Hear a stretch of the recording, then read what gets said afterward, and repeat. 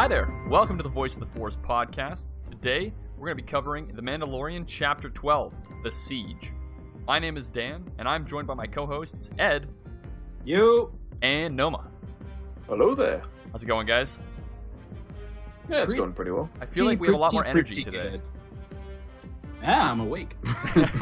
Last week we were falling asleep. Today we can't go to sleep. Exactly. All right. Ed, do you want How to tell... the balance of power turns.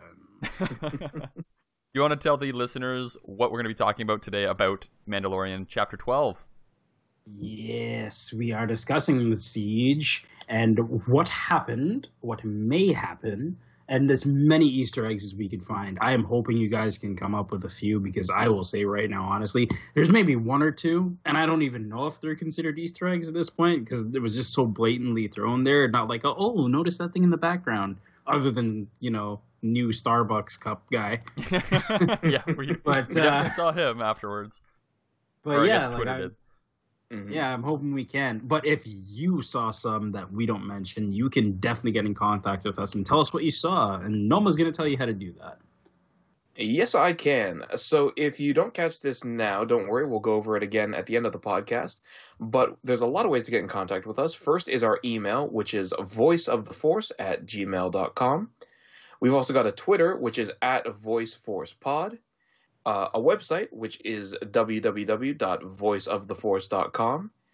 And you can listen, rate, review, and subscribe to the podcast on Apple Podcasts, Google Podcasts, SoundCloud, Spotify, and all major podcast platforms. Before we get into the real quick plot points for Chapter 12, just want to point out to everybody that we are going to be very spoiler heavy on this podcast. So if you haven't seen Chapter 12, pause, go watch that episode, and then come back to listen, because we will be talking as if we're assuming you've already seen the episode. So, you know, if you haven't, you're going to get spoiled a lot. So, you know, there's your warning. And with that being said, let's get into the plot points.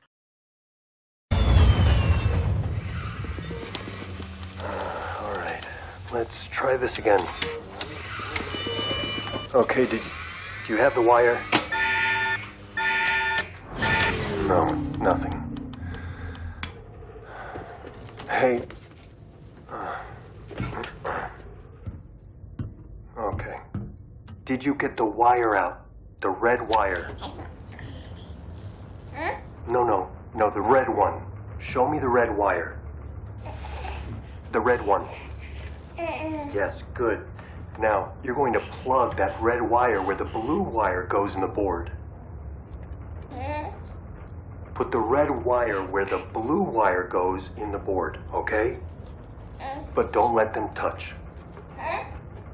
See where you took the blue one off? Yes. Now, put the red one... No, don't put the blue one back. Put the red one where the blue one was, and put the blue one where the red one was. But be careful. They're oppositely charged, so keep them away from each other. Make sure you hold them apart from... No, hold them apart.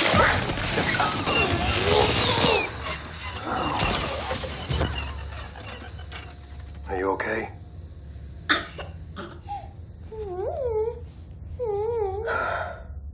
Well, it was worth a shot.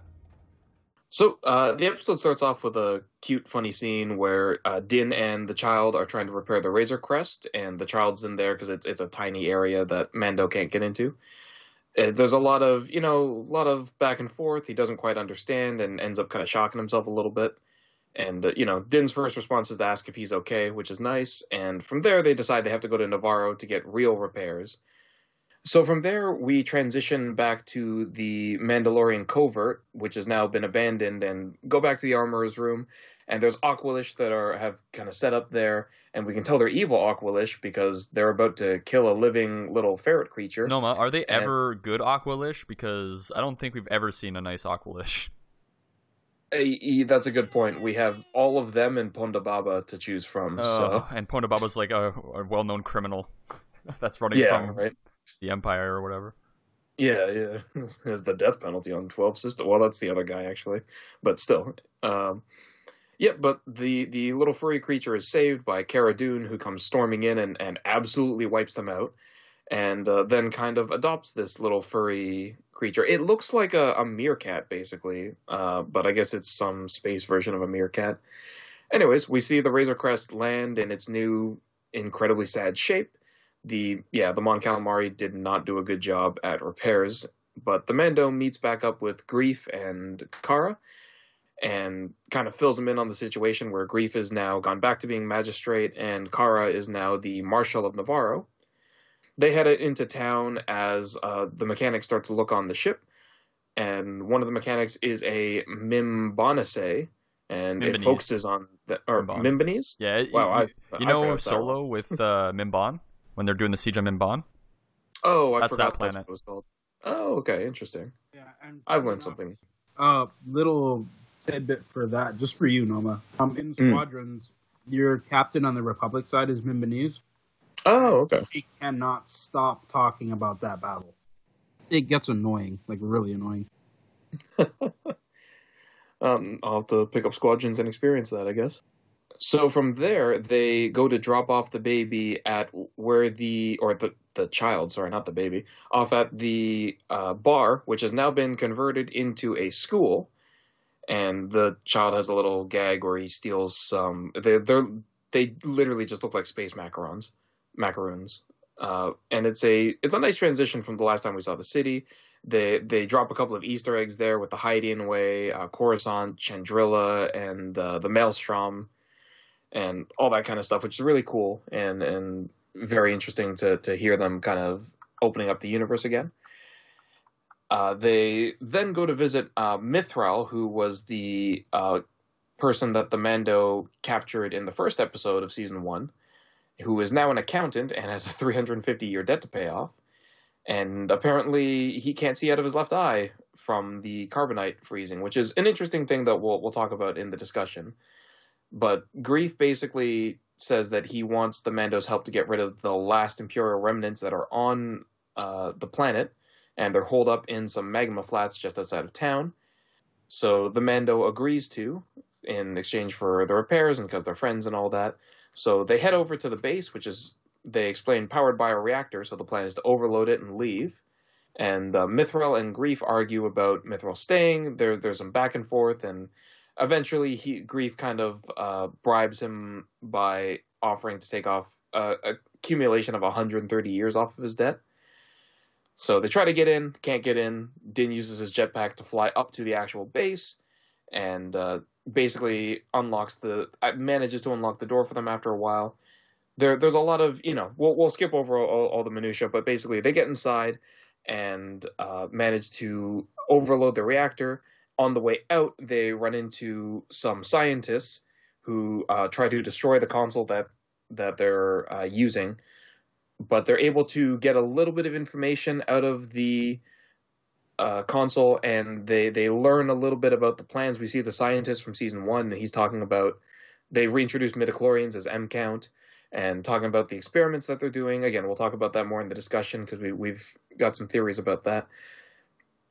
And so the Mando and the Kara, Grief, and Mithral all go basically split up. Mando goes his own way, flies up through the top, and the rest basically have to steal a Imperial transport to actually get out. And through that scene, we get a cool little chase scene with the Imperial transport versus what's first a bunch of speeder bikes, and then once they get rid of those guys, it becomes a bunch of Outland TIE fighters.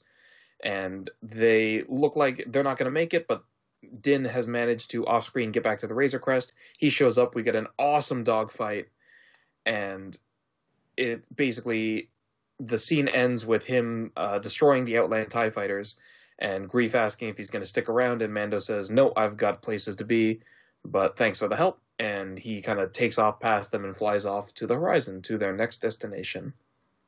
And after that, we got a nice little ending scene where we see Appa again, and he basically asks Grief about what happened, and Grief just plays dumb the whole time, and is basically covering for Din. And then afterwards, Appa has a kind of nice moment with Kara, where it looks like they kind of they kind of bond a bit. He talks about her joining the New Republic, and she's not interested, but he basically leaves a medal or a badge for her and then leaves. And we also get a little bit of talk about how the New Republic, well, specifically Appa, is aware that something's going on in the Outer Rim and something with the Empire, but they can't help if they don't have local support, is kind of what he's trying to get at. And, I forgot about the last part. That's a shame on me, which is the lead up to the next parts, where we finally get to see an Architens class cruiser in live action, and it looks super nice. It looks awesome. So nice. I'm so happy. So happy we get to see it in live action. And so there we have a lieutenant talking to the Mimbanese mechanic from earlier, and it turns out that they've planted a tracking beacon on the Razor Crest. And from there, she goes to report to Gideon, who is standing in some sort of staging or prep room. And we get an interesting shot of the very interesting, just hidden enough so we can't fully see what he's looking at, shot of what looks to be sets of armor, or what we might think they are, which we'll talk about very soon.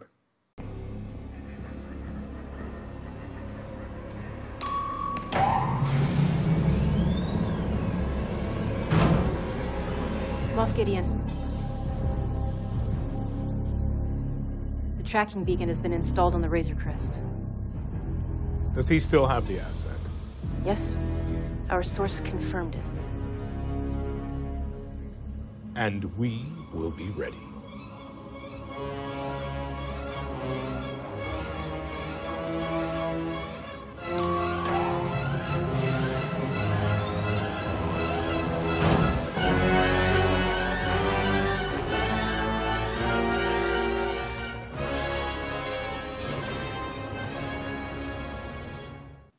Yeah, that was a hell of an episode. Like, that was a lot of fun to watch. Definitely a transition episode, but very interesting, with different plot points kind of trickled within it, and some really cool fight scenes and new Imperial vessels that we get to see. It's just it's a lot of awesomeness, and the VFX in this episode are so good. The visual effects paired with the practical effects were awesome. So, you guys ready to talk about what we noticed in this episode? Hell yeah. Let's do it. So, I guess first point is Cara Dune has bulked up in this episode. She is a juggernaut of sorts. She looks awesome, and she definitely don't want to mess with her, as we saw with the 4 Aqualish that were in the basement there. That was something. Oh yeah, that was. And there's an interesting thing with that, where we were kind of talking about it a little bit, but specifically with the Aqualish, at the end of the episode, they're showing concept art, and it looks like the ferret thing could breathe fire, because it's like in the concept art, it's breathing fire on one of the Aqualish. And I just kind of pointed this out to Dan, because one of the Aqualish in that fight is burned at the end. Like, they linger on him, and his face is burned. And I was like, when did that happen? So I was curious if they just cut out the ferret breathing fire, or the meerkat thing breathing fire, but they still kept that basically in. Yeah, I think that was that's the thing. I'm just kind of probably what happened. Yeah, because in the go ahead, Ed. I thought he got hit by a blaster bolt at that point, so I was just like, okay. I figured it was something. I was just within the chaos of the firefight. I just didn't notice. Yeah, the ferret. I looked back in the fight, and the ferret thing didn't breathe fire, but like you said, in the credits, we see the concept art, and it's breathing fire on his face in the concept art. See, that would be good, like poetic justice. You want to cook me, I cook you. Exactly. Yeah, right. Anything, you know. Yeah, but and then switching back to Cara Dune, I find it kind of, I guess, a little bit ironic, because she looks more swole than she did in Deadpool, where her character's power was just like super strength. Yeah. Oh yeah. And yeah, now oh my god, it's a nice change. The fact that she is the Marshal after all. Yeah, right. So it fits her character, and man, it was just cool to see, basically, just her being that jacked up and Kind of shows what she's been doing since we last saw her, right? Yeah, exactly. The next thing we see is a code cylinder, which is a throwback. I'm sure it's in the EU as well, but from what I remember, it's from the episodes in Rebels, the TV series, where Agent Callus is doing some recon against Thrawn, and he has to use somebody else's code cylinder or something like that to unlock Thrawn's door to get in. So I thought that was really cool that they kept those in, and they were kind of brought back in this. We also get midichlorians are back, which is nice. So who else really kind of got a imploded face when they tried to cover the M count, and you immediately knew?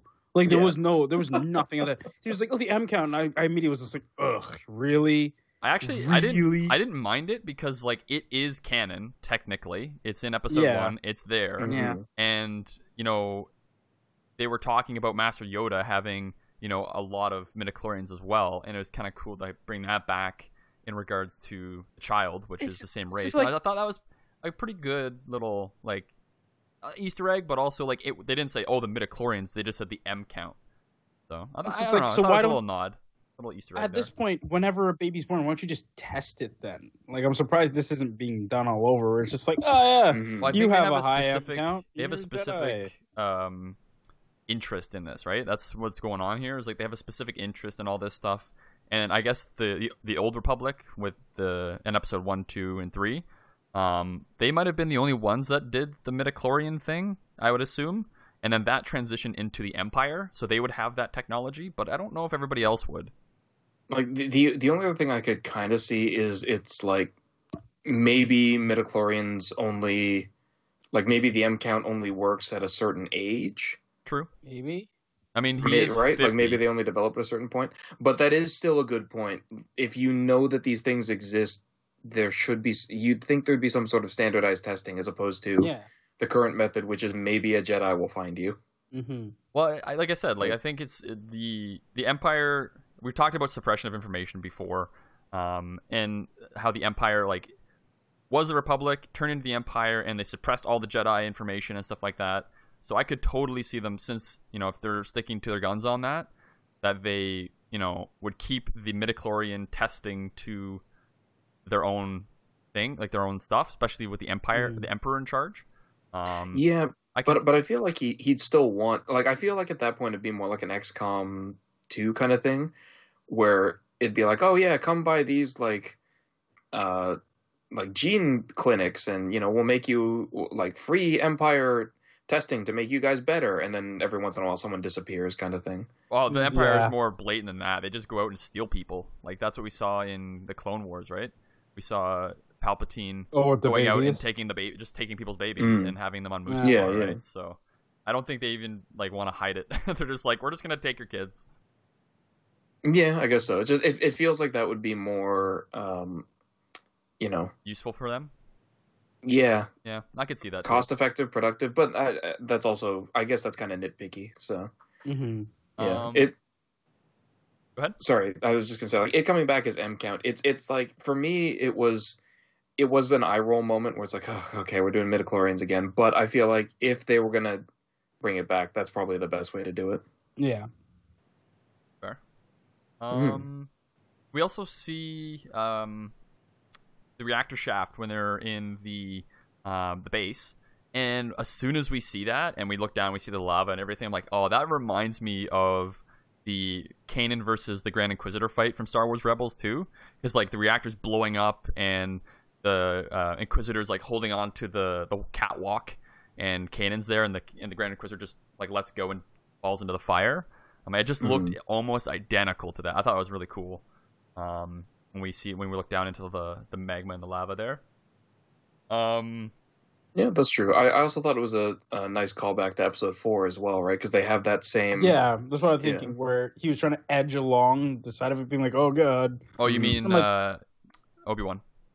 Yeah, on the Death Star, yeah. I feel like that was a really cruel thing to do for him unnecessarily, because, like, out of all of them, like, he's the one that looks the most, not Atlantean. He needs moisture to survive, and if he's walking over top of magma and lava, they send him over the magma pit. It's just like, that's a dick move, guys. They Come were being a on. dick to Mithril the entire show. He didn't deserve some of it, really. Yeah, rightfully so to a degree. Like he tried to take Greaves' money and leave, and stuff like that. So, but yeah, no, they were being a dick to him the entire time. Speaking of Mithril, though, that was something, like I pointed out in the plot points, though, that I thought was interesting, is because we were I think we talked about it for Mandalorian Season 1, because we were all surprised that you could have such a compact carbonite, carbonite freezing chamber in a ship. That's pretty cool. And it turns out here, we learn that Mando's carbon freezing chamber can cause carbonite freezing damage. Yeah, especially since he wasn't frozen for that long. Like what we learn in the Old Lords, like Han's been frozen for months or something like that, and you'll find people that are frozen who have been frozen for years. Like it happened to, well, I guess this is Legends now, but Boba Fett's wife. Yeah. She got caught in carbon freezing. She had carbon sickness and she was blind for a bit, but not for, she recovered.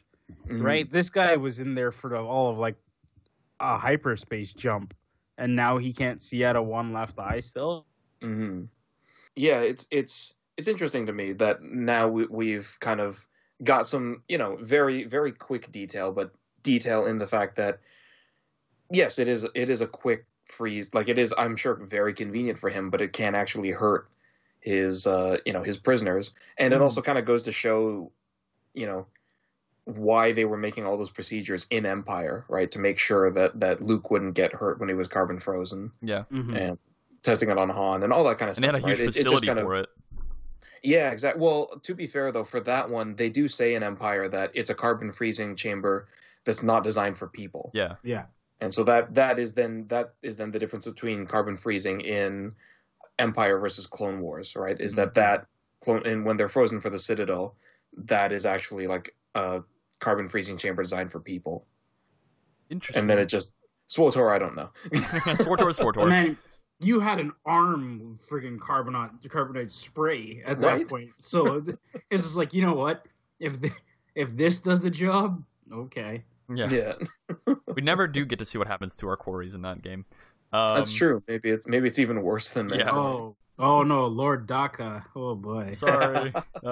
We get to see the Imperial troop transports as well from Rebels, which is cool. We get to see those live. Yeah. They commandeer one of those on the facility. Yeah, they call them MTACs, right? I think so. Yeah. I looked it up on the Wikipedia and it said like M or ITT.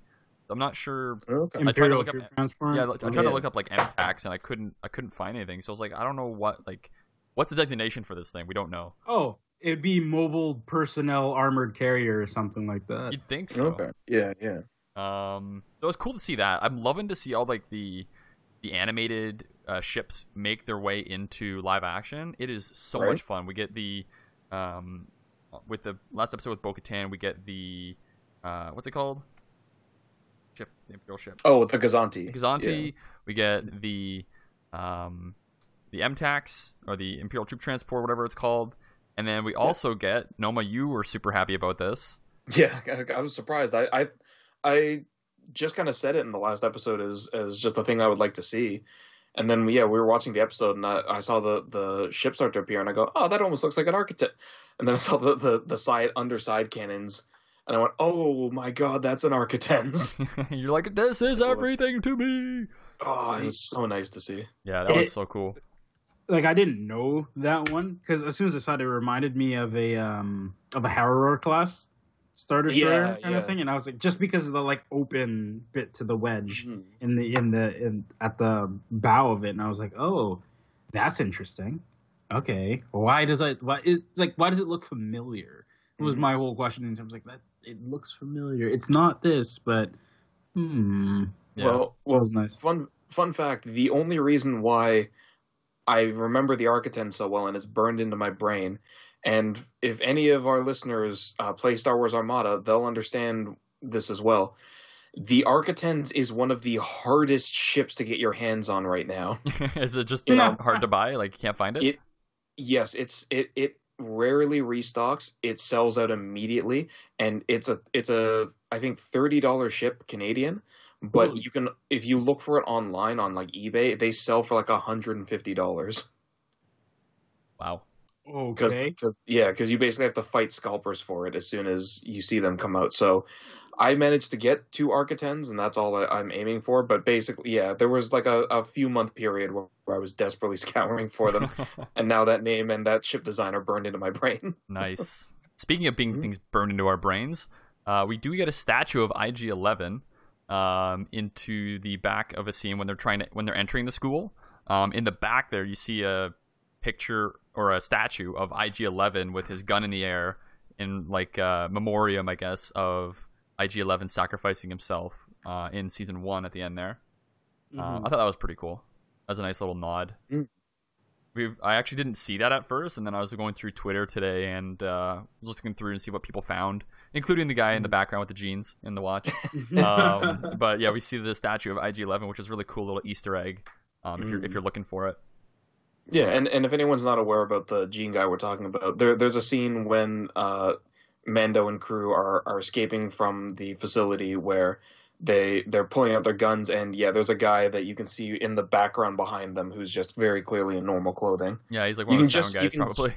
Yeah, probably. You can just see like the side of him, so you can't actually see his face or anything. It's just like his arm, his leg, and that's about it. Yeah.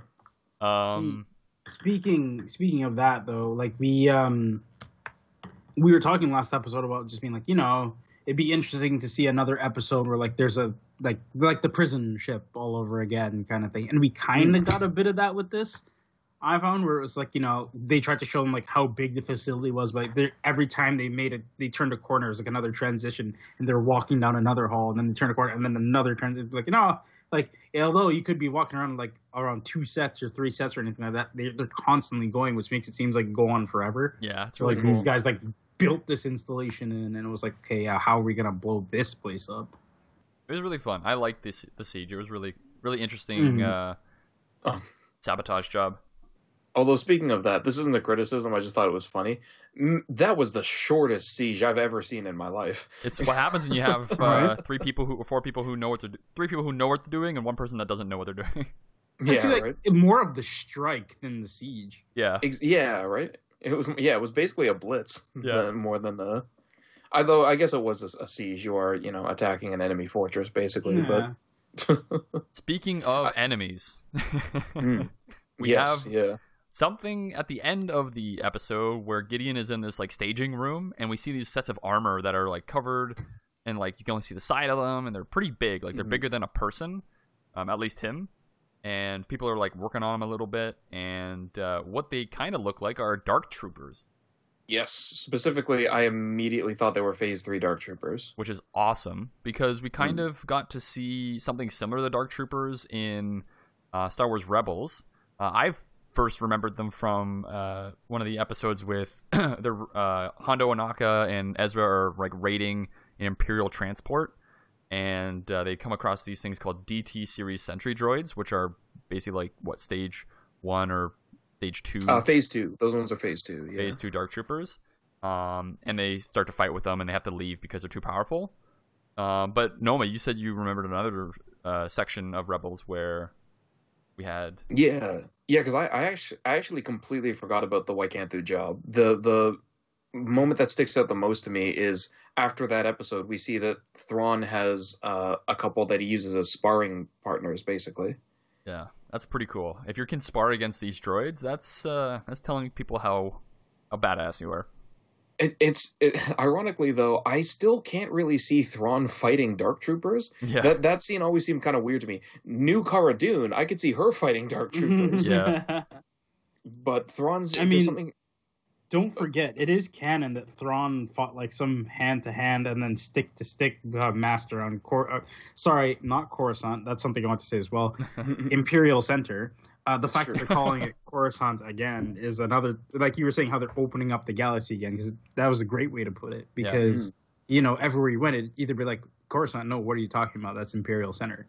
Like it no longer has its name that is associated with the Old Republic kind of thing. Yeah. And then everything's back. It's just like Imperial Center, get out.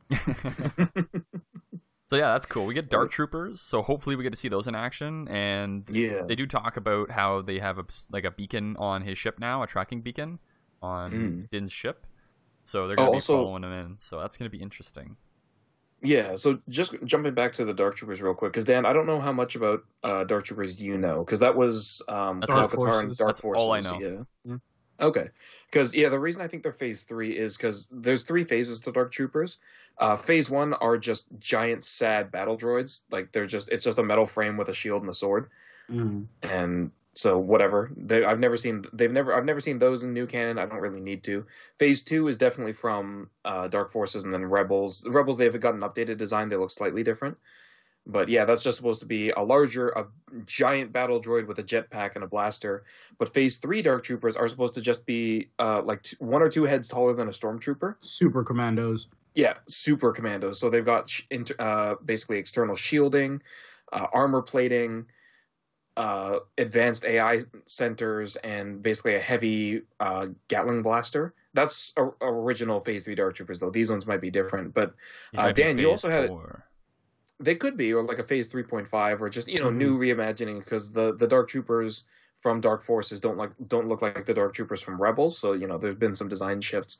But Dan, you also had a really interesting idea for these new Phase 3 Dark Troopers that I was like, that I could see that, which was that these Phase 3 Dark Troopers might have Beskar plating. Yeah, because we were talking all the ones they confiscated. Yeah, because they confiscated in season 1. We saw the client who's played by.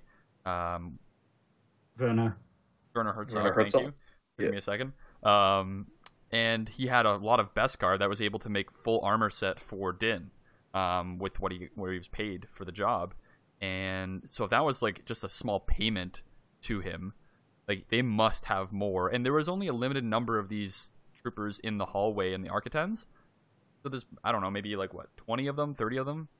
And if they confiscated enough armor from all these Mandalorians and like got all this Beskar, they could totally melt that down into armor plating for these things, which would make them very much hard to kill or hard to take down, because you need to get in between the joints to get those things, because like Beskar can withstand lightsaber attacks, can it not?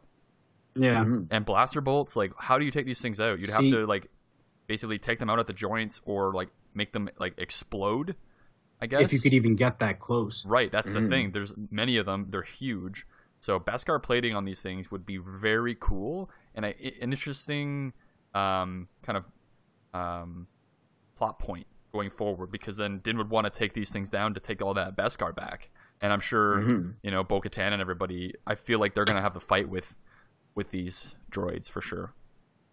Now, we could be completely wrong, and those could be just armor sets for troopers. Like, it could be just a new type of trooper. We don't know. Yeah. But the armor was completely black. That's what we do know. I saw a theory, which I enjoyed, but then I extrapolated on it a bit. So, somebody was thinking, why are they doing all these M count tests? And we saw clearly what looked like clones when they were running through into that science lab and everything. So if they're making, super clones for this Dark Trooper project, and let's say throughout the Mandalorian, it fails, but this could be, the theory was that, they're using and trying to use that. So like if they're force imbued, maybe Gideon is like lightly force sensitive. So he'd be able to like really control these, what would be these guys out on the thing. Okay. See, but I had a keep going, but I had a different theory as well. With the lot where I jumped to was like, okay, what if this is like the prototype for what becomes the Sith Trooper in like Episode 9 and all that stuff? Yeah, it could be definitely. Okay. Because they have force powers or something, or force sensitivity, do they not? Yeah, I think they were force sensitive. The one thing I was just thinking when you were talking about like Gideon there is, what if he's actually Mandalorian? And that's why he has a Darksaber and has so much meaning behind it for him to have it. And like, you know what I mean? Like maybe he used to be a part of Mandalore, because there were some Mandalorians that did join the Empire. Yeah, we saw that I call it in Rebels. It's Imperial loot and shoot. Like what's the Borderlands thing? Looter shooter? Oh yeah. Yeah, that's what the Empire went and did. Okay, cool thing. It's mine now. Okay, first off, come on. Sorry, before you get there, I just want one more thing, just with what you were talking about the theories with the test subjects. Yeah. Because, Sith Trooper That's an interesting one. I hadn't thought about that because my first thought was this is like the Phase 1 or Phase 0 trials for either Palpatine's Episode 9 body or Snoke. Mm-hmm. Yeah, so just kind of, either one of those three things. Because a failure could be like, you don't harness the Emperor's power, but you're still pretty decent. Right. And we don't really have Force sensitives in the galaxy as much, so yeah, sure. And Noma and I talked about this right after watching it, and when he brought up the Palpatine thing, I flashed back to when I was reading or listening through the Rise of Skywalker novelization. Yeah. And apparently, like, it flashbacks to, like, Palpatine and his, like, thing at the beginning, where he dies in Episode 6, and then his soul gets taken to this other body. And it's, like, immediate. Like, when his body dies in Episode 6... his soul gets transferred to his new body, which is we see in Episode 9. Mm-hmm. So it's like that took place 6 years before this. So they might be trying to like Noma said, trying to perfect like the Palpatine cloning process, or they might be trying to like clone Force sensitive children. Like we don't really know. It's there's a lot up in the air with this cloning thing, and like what we saw in those tanks looked pretty like aberration. Like they looked very grotesque and like mutated and like failed experiments. So this isn't Camino. Yeah, right. And we do know that they're trying to inject or transfuse the child's blood into these test subjects. Yes. And it's not working. That's what we do know. So what are they trying to do with that? We don't know. Well, I read something interesting too, where it's just like, because the Force has a will of its own, it's like it will actively work against you for some things. Like when the dark side, like there were some things where in the Plagueis novel, for example, he's talking with Jedi who started the clone project and then they killed him. What's his name? You know his name? Cyclopeus? Yes. Yeah. He's about to tell him something, and then Jocasta Nu starts walking up, and he's trying to say it, and for whatever reason, like he says, like, I'm trying to say it, and the words won't come out. My throat starts to close up. It's literally like the dark side is preventing me from saying anything right now. So it's just like little things like that where it's just like, you're trying to artificially like do what we do with the like imbue the Force in the children and stuff like that. You're trying to do that for yourselves. No. All you'll get is failure. And it happened with Palpatine too, to a certain extent. And I guess this is Legends now, but like he was doing the cloning process and stuff like that. But every time he'd do it, either the body would become really old, really like it would age like in seconds, and just die, or there'd be some complication with it and it wouldn't last long. So there was nothing viable for him to go into at that point. So it was just like everything about it was like, you cannot do this and he eventually stopped because like until I don't know, he stopped for some reason and then he picked it up again and it worked. But he was like, he stopped doing it because he's like, this is basically the Force telling me no. And he's just like, the dark side is just saying like, no, you can't do this. So there was it's just interesting to see like it's failing and it's constantly failing. It's just like, because you can't, because the Force won't. And at this point too, does Gideon have any interest in the Empire? Like not the Empire, but the Emperor. Like as far as he's aware, we don't know. He's probably dead, right? Again, he's probably just another one of the warlords, right? At this point, definitely, at this point. 100%. And I think he has more interest in the Mandalorian like society and the child. Like for whatever reason, like there's something there with the Darksaber. Like, why does he have that? We know that he was part of the Night of 1,000 Tears on Mandalore or whatever it was, but we don't know the specifics. See, from what you mentioned earlier, and even earlier than that as well, where maybe he's not Mandalorian, but he definitely is a warrior of some kind of thing in his mind, like how the Kalish were. And, maybe he's from another planet that's like war. Like the Lasat versus, I keep wanting to call him Callus, right? Like, you get another one of those, like, Imperials who's just, like, about that, like, I'm Imperial, but, like, want to fight. I want to like show my dominance or whatever like that. I want to be a warrior kind of thing. Mm-hmm. And you can kind of see it with him. Being like, look at him. He's getting his troops ready. He has the blade. He's there in front of he's pulling the regular Imperial commander kind of thing when he's like ordering them to blast down the cantina in season 1. Mm-hmm. But like even then, it's just like, you know, he cuts himself out of his ship and just stands there being just like, you can't kill me. I am too warrior for you. I'm surprised he didn't die in that crash. Like that is right? That is like they're all like, what, he didn't die in the crash? No, he's dead. No, he's not dead. They find out in this episode that he's alive. They thought was dead, right? And then they're like, oh no, that recording was from 3 days ago, so he's still alive. Which is actually something that I wanted to bring up too, talking about the episode is at the point when they find that out, Din's like, oh no, that means I need to go save the child. Like, I need to go get the child. And then they're like, okay, Cara Dune says, you go use your jetpack because that's faster, which is why he takes off. And then he goes to Navarro, picks up the child, picks up his ship, and then comes back. So that is actually something that's kind of said, but we missed it the first watch through. It's true. It just that just shows me that the jetpack has a lot more fuel than I thought it did. Yeah, right. Right?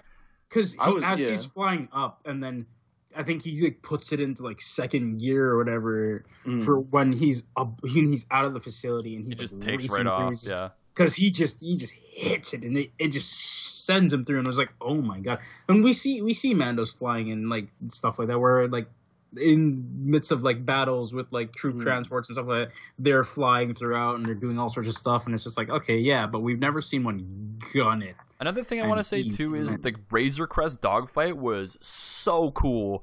When he goes up at the end and, like, does the air brakes and then turns the ship around and takes out the last TIE fighter, oh, my God. I was so happy with that scene. It was beautiful. I couldn't be because the entire time, as soon as he pulled... Like, he hit the brakes on it. I'm just like... And I'm thinking, like, if you pull that in Squadrons, you'd be dead. But okay. Well, you can do a drift in Squadrons, so... Yeah. And then he kind of... And then he falls. And then he starts to do the spin. And again, I can't take a trick with it because all I can hear is young Anakin, I'll try spinning. That's a good trick. Yeah, that's a neat trick. Yeah. Yeah. And so the entire time I'm just watching him like, and you're going to get him, huh? And he's not going to be able to hit you because you're spinning. Yeah. I loved it, man. It was so good. And then... Let's be real. He's not able to hit him because he's an Imperial. Yeah, that's also true. Right? And God, and that was like at the end of all the little things in the episode. I was just like, ugh. Like when I'm into it, and then ugh, I'm into it, and it was happening. So like the first funny thing again, the beginning where it's like, no, put the red wire where the blue one was. Like, when did he learn what red and blue was? He didn't. I didn't know. That's the problem. Play with blocks and stuff, you figure out what it is. Nah, he's been a thief. So yeah, I mean, he did see the blue in the egg container, and also with his macarons, right? His space macarons. And that was, I knew it was gonna happen, but I was waiting to see. It's like, are you really gonna pull the Force in the whole classroom just to pull some cookies? Yeah, right. You are. Oh, but conveniently, nobody sees it. Yeah, and it was funny because the whole like, I don't really know manners in dealing with other people yet, so I'm just going to ask you for one, just like it's nothing. And I really expected her to be like, yeah, here, have one. But then she turned into a brat and was like, no. But nah, go away. And I was like, oh, wow, okay, he's not going to take that nice. He never listens to anybody. He didn't listen to Mando. Dad, you think he's going to listen to some kid? Yeah. No. And sure enough, just like, you hear the Force sound, just like... If he's willing to commit infanticide, I don't think someone saying no is going to stop him from dessert, right? And then the audacity to just be like, yeah, they are good, staring at her with the jetpack. I was like, whoa. There's got to be something to all of him, like the child eating so much.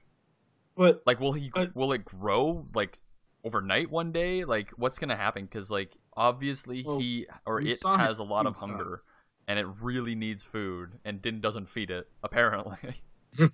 Actually, I thought he did a really good job of that this episode, where he was always eating something. Like, he was just like, oh, here, have this, here, have this. We're completely opposite from before when we were basically yelling at him to be a parent. Yeah. But, yeah, because he does puke up at the end of it. Yeah, that was hilarious, and he cleans it up with his cape.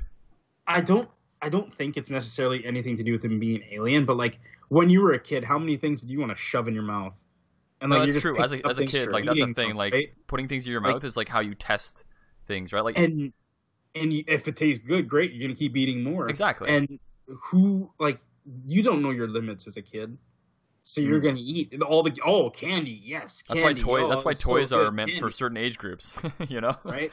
Because that's why from where we are, we had that "Don't you put it in your mouth" PSA. Don't right? you put it in your mouth. Canadians know. So I'll put that in on the episode here. I'll just splice it in for everybody's for So interest. I'm not gonna do that. Like that's not too surprising that he's doing that. It just adds more to it. But then, okay, those were like some like nice things. I was just laughing. But the Appa scene was really nice too. Yeah, with Cara Dune and Appa at the end, that was actually quite interesting. They brought up Alderaan, was interesting too. You can see the wistfulness on her face, like almost just like, you know what? If I didn't have this sweet marshal job right now, maybe. I don't think she has much to fight for anymore. Really, is what exactly. It's just like she said, everything's gone. He's like, did you lose anyone? And she says, I lost everything and everyone. Right? Like it was pretty heavy. But I don't know. I guess he put like a medal of valor or honor on the table. Service medal, maybe. Could be. I don't know. But it was interesting because she kind of focused on it for a minute and was smiling at the end there. Noma, have you ever watched Arrested Development? Oh yeah. So, see, this is my problem. Carl Weathers, I cannot see in any other role other than what he was in Arrested Development. So when people are like heaping praise and stuff on him and everything, like all I can hear was just like, is there a bone in that? Oh, you can take that home. You have to make a soup later, and that's all I see. So from the first episode, when he's talking with Din in the cantina and talking about the money, I'm just like, what? You gonna scam him out of this dude? You get more food? Like I can't take him seriously, and it's a detriment. It's a detriment because I want to truly listen to everybody. Oh, it's a great episode. It's like, are you? You're not going to take these Mon Calamari flans. You know, you can boil them down if you don't need to spend them. Yeah. Exactly. Make a tasty dish. and I'm so mad that I can't unsee him that way. Because, for example, in this episode, there are little things, and it might just me being pedantic or anything like that. But it's like he comes up and he's like messing with the baby and everything like that, or the child, and he's going out and making all these noises, and he like carries it off, and I'm just like, whoa, hang on, you're letting this guy carry it off after he tried to shoot you and take it and bring it back to what? Right. And you're cool with this? No. So that was the first little like, It's like, are you trying to paint yourself in a good light because you know all I can think about is you and soup? Okay. Keep going. And it's really unfair to him, and I understand that, and I know that, and I accept that 100%. But this is what was going through my head the entire time. And so when they get to he does some regular stuff. There's one part where Mithral and everybody else, and I say even Mithral because everybody hits somebody. And he's back behind the oh god, I'm gonna take a shot now. Oh no, I'm gonna duck my head back down. And then Mithral just, because his left eye's all messed up, right? He just kind of blind fires and snipes two guys. I'm like, wait, what? So seeing that, I was like, no one said Grief Karga was a good shot. Okay, yeah, right. See, and then, so that just adds more to this. Like, oh yeah. It's like I don't think I don't want you as an acting coach anymore. and then they get into the troop transport, right? Mm-hmm. And they crash Mithral's car, which is, again, that is I don't understand that physics at all. I mean, it's a heavy machine that crushed it. No, not the fact that how far it fell from, and they were both like, "Wait, what are you doing?" Yeah, and the transport didn't just pancake when it hit the ground. You like what? I don't care how reinforced or whatever you have does. Like, you are moving at a good clip. Well, it has like repulsors on the bottom. I don't know. They didn't use them. I mean, they're on automatically, are they not? They're on the other side, pushing it down further. Like, there was nothing on the top of it because it flipped over after that and then kept going. And I was like, that is fun. Okay, fine. The transport's fine. You inside should be flattened at that point. Mm-hmm. I didn't see seatbelt. I didn't see nothing. Physics and fantasy does not work. Right? It's like One Piece. Does not because work.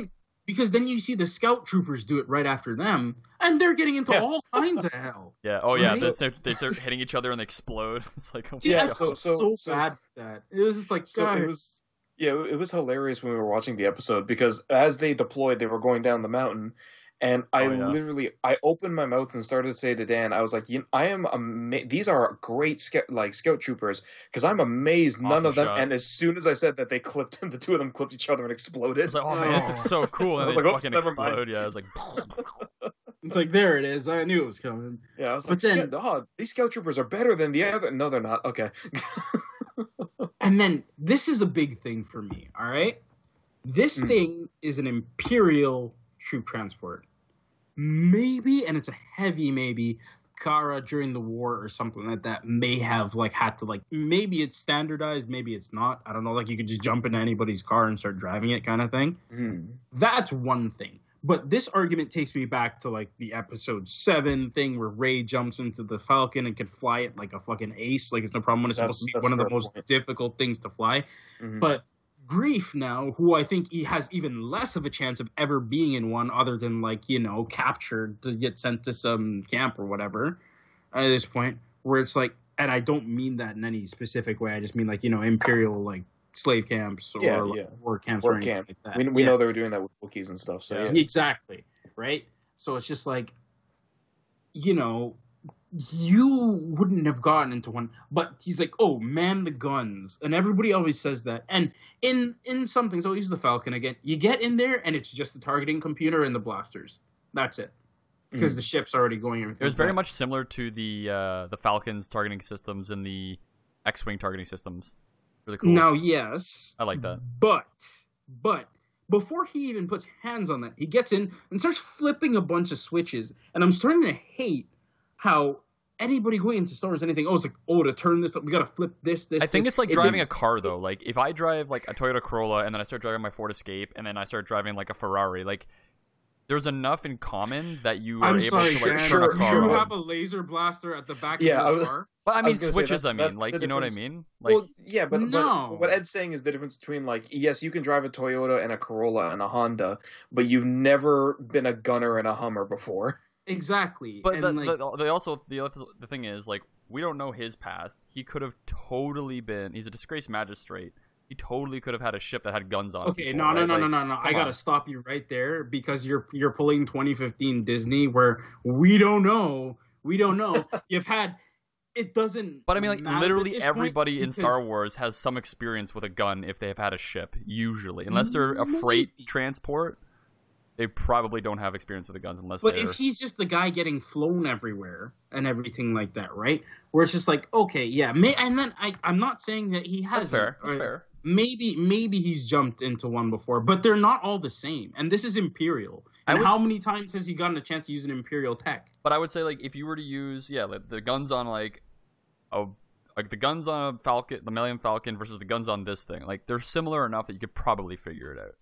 Okay, but I'm saying at this point it's like, okay, on the Republic ships, what if the switches are on the left versus the right? That's fair. You know, I feel like it's nitpicking, but yeah, no, it makes sense. It is, but the fact that we see it so much, and it's not just seeing it so much, but seeing people who have no business being in a ship that they are in and knowing how to do everything without, like, yes, the driving off the cliff was deliberate, so it wasn't a crash, and I won't call it that. And from then, yeah, they're struggling and everything like that, but she's doing just fine. I mean, I'm just gonna bring up episode 1 with Anakin in the pod racer and Anakin in a Naboo starfighter. No, see, that has explained... If that can happen, this can happen. No. See, because that has explained background in the damn movie. They say he's crashed a bunch before. They say he knows how to fly one. He's the only human who can do it on Tatooine. I mean, like, going from, like, a pod racing machine, like a car racer, versus, like, a military vessel that's meant to shoot down enemies. Yes. True, but how many times have you heard... Yeah. He has R2 helping him, and he's just going with it as he's using the Force. Literally, well, I'm gonna use that. Use that because that can apply to him. Because I love this conversation. Well, see, I was gonna say how many times have you heard someone defend? Yes, Anakin flying the Naboo starfighter was a great part of the movie. I don't think anybody. Kid. I was 7 years old. I'm not defending it. Yeah. I'm just saying it's plausible because he's treating it the entire thing like a pod. He says this is just like, or this is pod racing. Now, He it says is it's pod fucking racing. and he's treating it like that. Yeah. He may have some blasters, but he's not firing them because he tells R2 to do it. Mm. Well, he kind of misdoes it at the beginning when he sees the two big red buttons and pushes them like any other kid would at that point, right? So he's like, oh, okay, these are blasters. But he didn't just go in and start doing it right away. How the hell is he going to know how to do that? Ed, my favorite Right? part of these episodes are your rants. I love it. Well, so what Ed's basically saying is it's the difference between at least having some sort of setup that they have some, even a similar grasp of skills. Yes. Which episode 1 does, versus Mandalorian, where and yes, we might not know, but at least give us that setup beforehand, right? Exactly. Do you need to show him just driving a ship though for him to? No. See, that's not what I'm saying. He can throw out some BS line like, "Oh, this reminds me of doing this back in the blah blah blah." Exactly. Done. Or like, I hope it. the gun. I hope man the guns, and then Grief says, "Well, you better hope these controls are like a X." Right. Exactly. Exactly. I That's see all that. I'm That's asking. fair. Because that gives you like, okay, you've done this before. If you kind of like shift around with it in the beginning, or you hit these, okay, you've done this before because it's the thing that you remember. Cool. But no, you just get back there and start flipping switches on the thing, and then you sit down and start doing this. To be completely fair, his aim is just as bad on the turret as it is on the dock. Oh yes. His aim is awful. Let me get to that, my friends, because oh god, the spinning around thing. I'm like, I recognize that from all the other things, but do you really need a full spinning around chair in a troop transport? Really? I mean, it was pretty awesome when he turned around and he shot the guy right off the top and it exploded. Okay, that was getting great. to that. I am getting to that because there is too much that happens before that. First was the whole. Now, whenever you need to move or anything like that, and you're listening to some military movie or anything, and somebody needs to tell you to get away, what are the 2 lines you hear most? I don't want to say it yet. I want you guys to say it. Noma, you first. If somebody says like, "Oh no, we got this behind us," and you yell out something like evasive maneuvers. Yeah. Thank you. That's one of them. What's another one? They did say that. Nah. He said, "Hey, get evasive." What do you think another one is from everything you've heard, barring this episode? No idea. Gonna use cover. I'm not. Yeah, the second one I'm not 100% sure of. Okay, that's fine. My point is being made here because you'll either hear take evasive maneuvers, go evasive. That's what he says. No, yes, he says does. take evasive. That's the same thing. It is not. It's an incomplete thing. It's like take saying evasive. Take evasive. What? Oh my That's God. what I would be yelling. You are nitpicking crazily right now. Does he just say take evasive? I thought he said take evasive maneuvers. No, he says take evasive. Yeah. That's weird. Thank you. See, it threw me. And this is the thing where this was one of those moments, like I said before, where it's like, okay, you're getting me. Ugh. Like that was one of those moments. It's like take evasive. I didn't even hear that because I auto-completed in my head take evasive maneuvers. And that's it. And I feel like a bunch of people would. And it's just like, no. It's like the kids nowadays making things super short, in text messages and stuff. Yeah, it's like right? that kind of stuff. That's butchery at that point. And I know I'm being harsh. And I know I'm nitpicking like crazy. But again, remember, I put the disclaimer in about I only see this as Arrested Development failed Carl Weathers coming to do something like this, and it's like, what are you doing? Stop. And I mean, like, I think these nitpicks are legit because, if it was something like the sequels where we know that none of this stuff is planned. Well, we don't know, but it basically tells us that this isn't really planned and these people don't know as much about Star Wars as they say they do. Mm-hmm. Then that's one thing, right? But we're talking about the same universe where this episode, we got the, granted, amazing detail of the fact that Din's carbonite freezing chamber isn't as safe as the ones on Cloud City, right? Yeah, sorry, Bespin. I don't know, it's almost like Coruscant. But so in something like this, yeah, it's like, this isn't something where we're going to be like, oh, now I think Jon Favreau's a hack and the Mandalorian's garbage. No, it's not that. Obviously, we still love this show, but it's just the little things that kind of drag you out of it a little bit. And it's sorry, go ahead. Oh, I was going to say it's the same kind of thing as our review of episode 2 or of episode. I'm just going to call it episode 2. I can't remember what episode it is. Ice caves. Ice Cave episode, where it's like, this isn't going to make me hate The Mandalorian, but it is definitely like the weakest episode out of them so far, right? Yeah. And like, so it's nitpicking with love.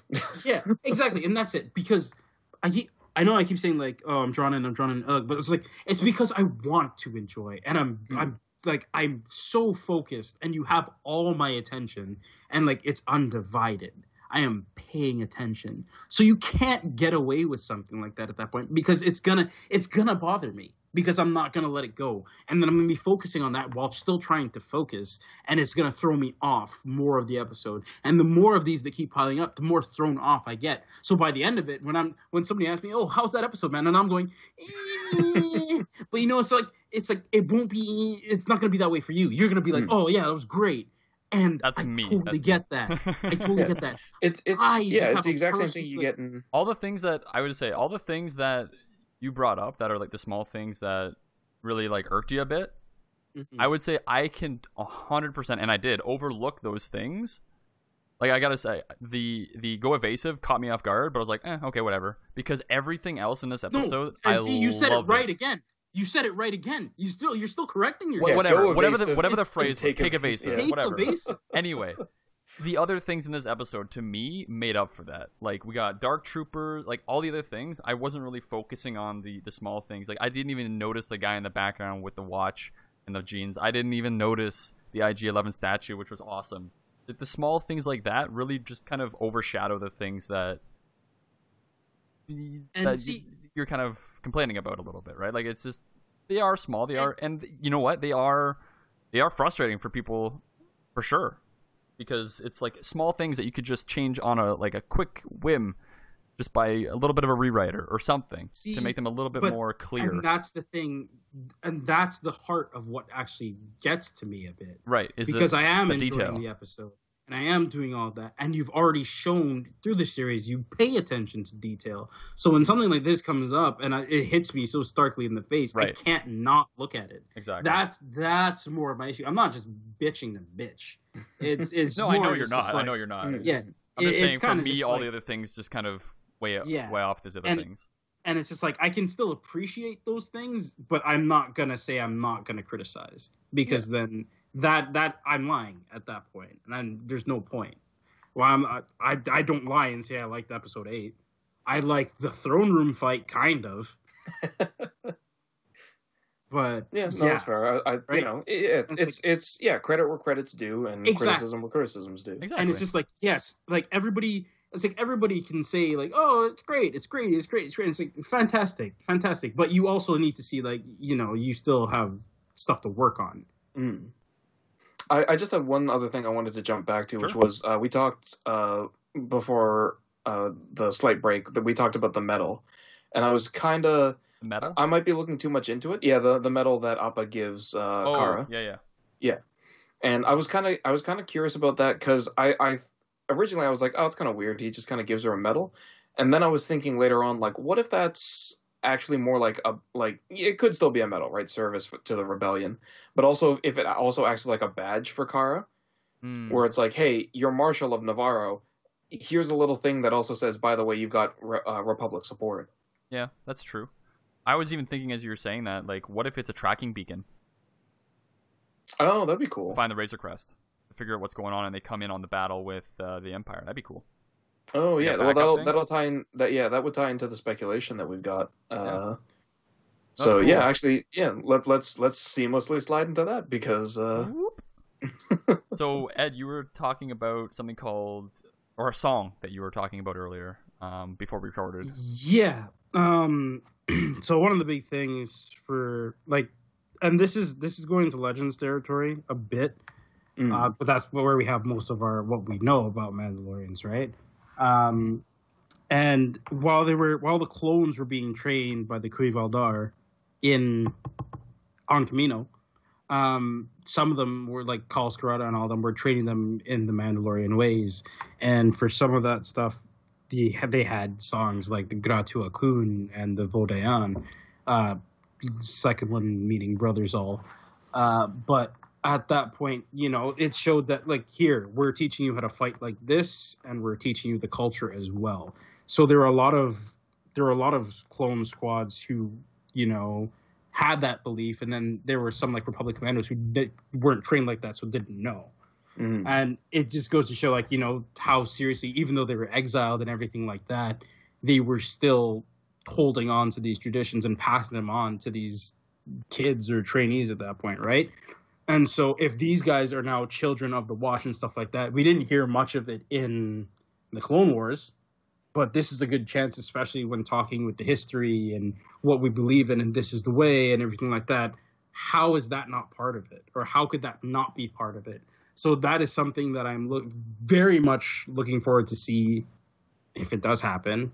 I'm expecting it to happen. I am hoping very cautiously. We did get a little bit of Mandalorian language in the episode with Bo-Katan when he's like, they're talking about Mandalore and talking about the children of the Watch and stuff like that. When they find out that he is a child of the Watch, Bo-Katan says something on her breath, and I actually got it on the subtitle, and I looked on it online, and it turns out it was like a Mandalorian curse, basically.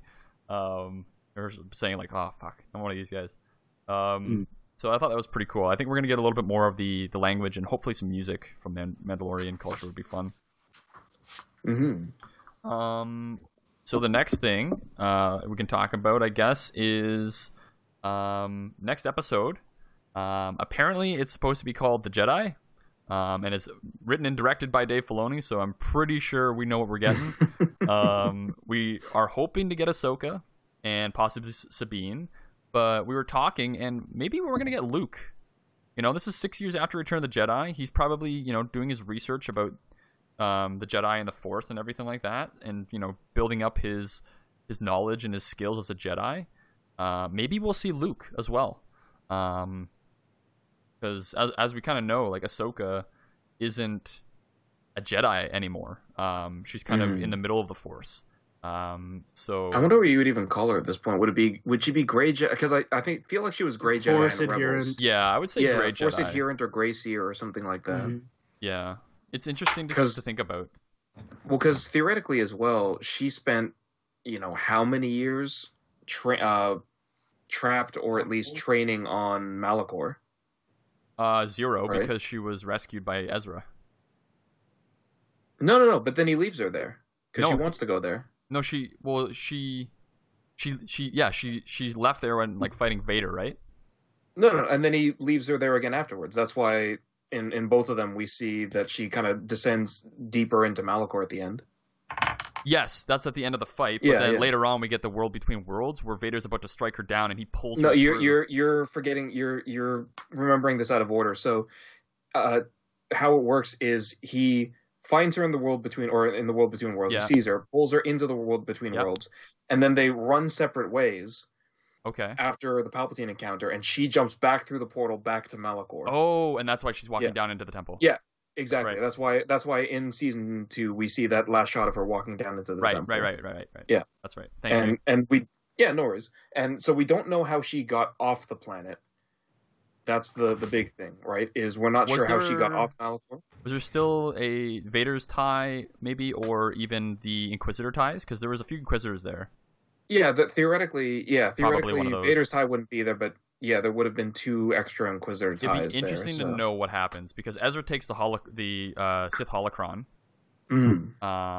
and so we don't really know what happened too much, but we do. The last time we see Ahsoka is at the end of Rebels, and she is walking away with Sabine, and she's got like a staff and her owl with her. So, and she looks more sage-like.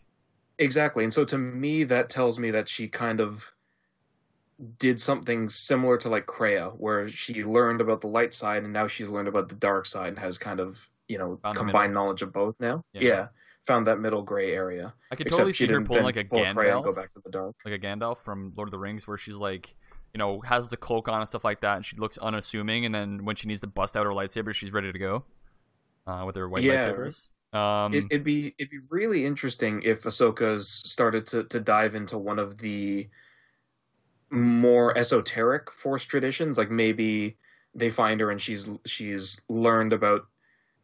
I don't know how I'd feel about them bringing back Yuzan Vong lore, but maybe she's learned about the unifying force, maybe, or the binding force, or something. At least you know what would be fun if she looked force. into, if she remembered more about the father, the daughter, and the son, and was doing research into that to find more about the living force. That'd be fun, because that would be a good callback to Rebels and Clone Wars. But yeah, maybe we'll see Sabine and Luke as well. That would be fun. Sabine, I could see for sure because she's Mandalorian. Luke, and I think it's a little bit more. They were traveling together, right? Yeah, exactly. To try and find Ezra, and I think Luke would be a fun addition to it. And I don't know. I hope Luke would be in this. That'd be fun. Or at least maybe like a reference to him would be fun as well, because I don't see Luke not meeting Ahsoka at this point. Well, that's it. Because I like that thought, because after the whole war and you hear that, Luke was Vader's son or whatever like that, I was like, well, I could technically be your aunt at this point, because, as Anakin's Padawan who turned into Vader and all that, it's just like, if anybody knew him better than anyone and you want to learn more about what he was like as a Jedi, you talk to Ahsoka. No? Yeah. That could be definitely the case. Speaking of Ahsoka, with the tracking chip on the Razor Crest now, the transponder, Gideon is most likely going to be following Din over to where Ahsoka is. And we might have some sort of confrontation with the Jedi and the Empire. And possibly, Noma brought this up as well with Bo-Katan. She's looking for Gideon. And so she might be following Gideon, who's following Din, to Ahsoka. And so I kind of put together like a speculation just by seeing all of these elements coming together for what I assume the end of the season is going to be now. And again, all speculation. I didn't work on this season at all. I have no idea what's going on now. I'm as blind as the rest of you guys, which is nice for a change, to have no idea what's happening going in. But what I kind of figured from the plot beats is it's going to be, Gideon is going to be tracking Din. He's going to encounter him at some point. I don't know. I feel like whether or not Ahsoka will be there is going to depend on next episode. How much interest she takes in the child and decides whether or not the Jedi should train him or not. But regardless of whether or not she's there, to me it seems like it's going to be, Gideon shows up, he attacks Din, Din fights back with whatever help he's got, but then Gideon unleashes his super troopers, whether those are dark troopers or not. They come into the fight. And, Din's back is against the wall, and it looks like this is the end, kind of like, episode 7 of last season. And then as all hope looks lost, then Bo-Katan and the Night Owl show up again. And now maybe they've got Mandalorian support because they finally tracked down Gideon. So we get to see more Mandalorian clans come up and kind of swoop in and save the day. Because that does kind of also seem to be a reoccurring theme with Jon Favreau's style in The Mandalorian so far, is he seems to love... Not that I have anything against it. He seems to love having Mandalorians show up to save the day, right? We've gotten that in episode 3 when the rest of Din's clan shows up. We got that in episode 3 again of this season, where Bo-Katan shows up to save the day twice in that episode. So I feel like story beats make it sound like she's going to show up again at the end, definitely, to save the day. And then maybe she'll show up with something that could take out the Dark Troopers, which I just thought of this because I can't remember if they're hardened or not in Dark Forces, but maybe ion weapons is the best way to take down these guys if they are Dark Troopers. That'd be interesting. Anything else that we want to talk about for speculation before we round out and wait for the next episode? Not really. There's one little discussion point that I forgot about, which I can bring up now. And this is just not even a nitpick. It was just me going, oh, yeah, sure, I guess that's a thing. I talked about this briefly in episode 1. I thought it was, or with the Crate Dragon, I thought it was an interesting callback that they had one of the civilians in the Tatooine city, Mos Pelgo. There was one citizen who had Leia's outfit from episode 4 and kind of the hair buns. And when they bring the child into the classroom, one of the kids who's like whispering with the others, like, "Oh, what's that?" I went, "Oh, that's the Rey hairstyle." With the buns in the back? Yeah, with the trouble buns. And I was like, Okay. All right. I guess we just have to prove like, oh no, it's not just a one-off thing. Like it's a style. It's a style that everybody knows. It's like, all right, yeah, you do your thing. Why Try and make it not? more legit by all means. All right.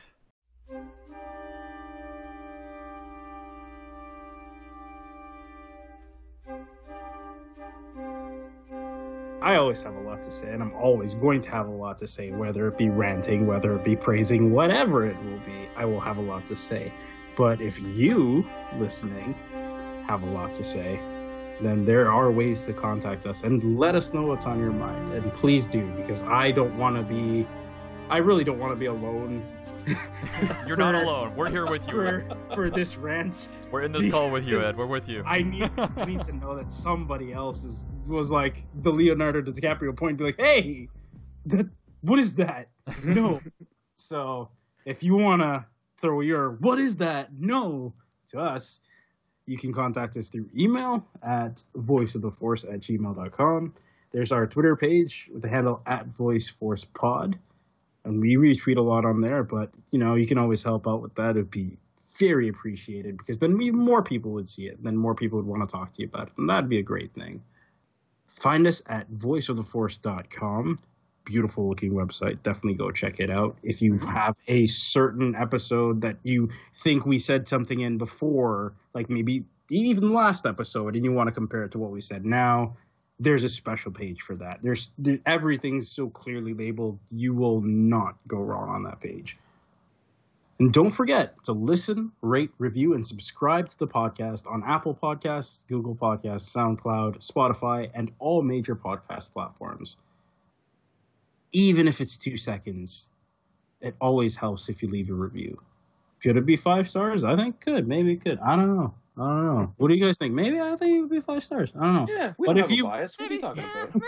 5 stars would be great. I mean, but yeah, no, honestly, comments, any constructive criticism, whatever you have to say, if it goes in a comment, it spreads and people see it and more people start to listen. And by taking all that in, we can become even greater than we were before. And if that is something you'd like to see, leave the comment. and that was Ed's Imperial accent. We love it every time. Accent? What do you mean accent? This is his normal voice. That's how he sounds all the time. Isn't it? Thank you, Ed, and thank you, Noma, for this awesome episode. I don't know about you guys, but I'm looking forward to chapter 13, The Jedi, which I hope is what it's called. That'd be fun. And I think that does it for this episode, guys. All right. This is The Way!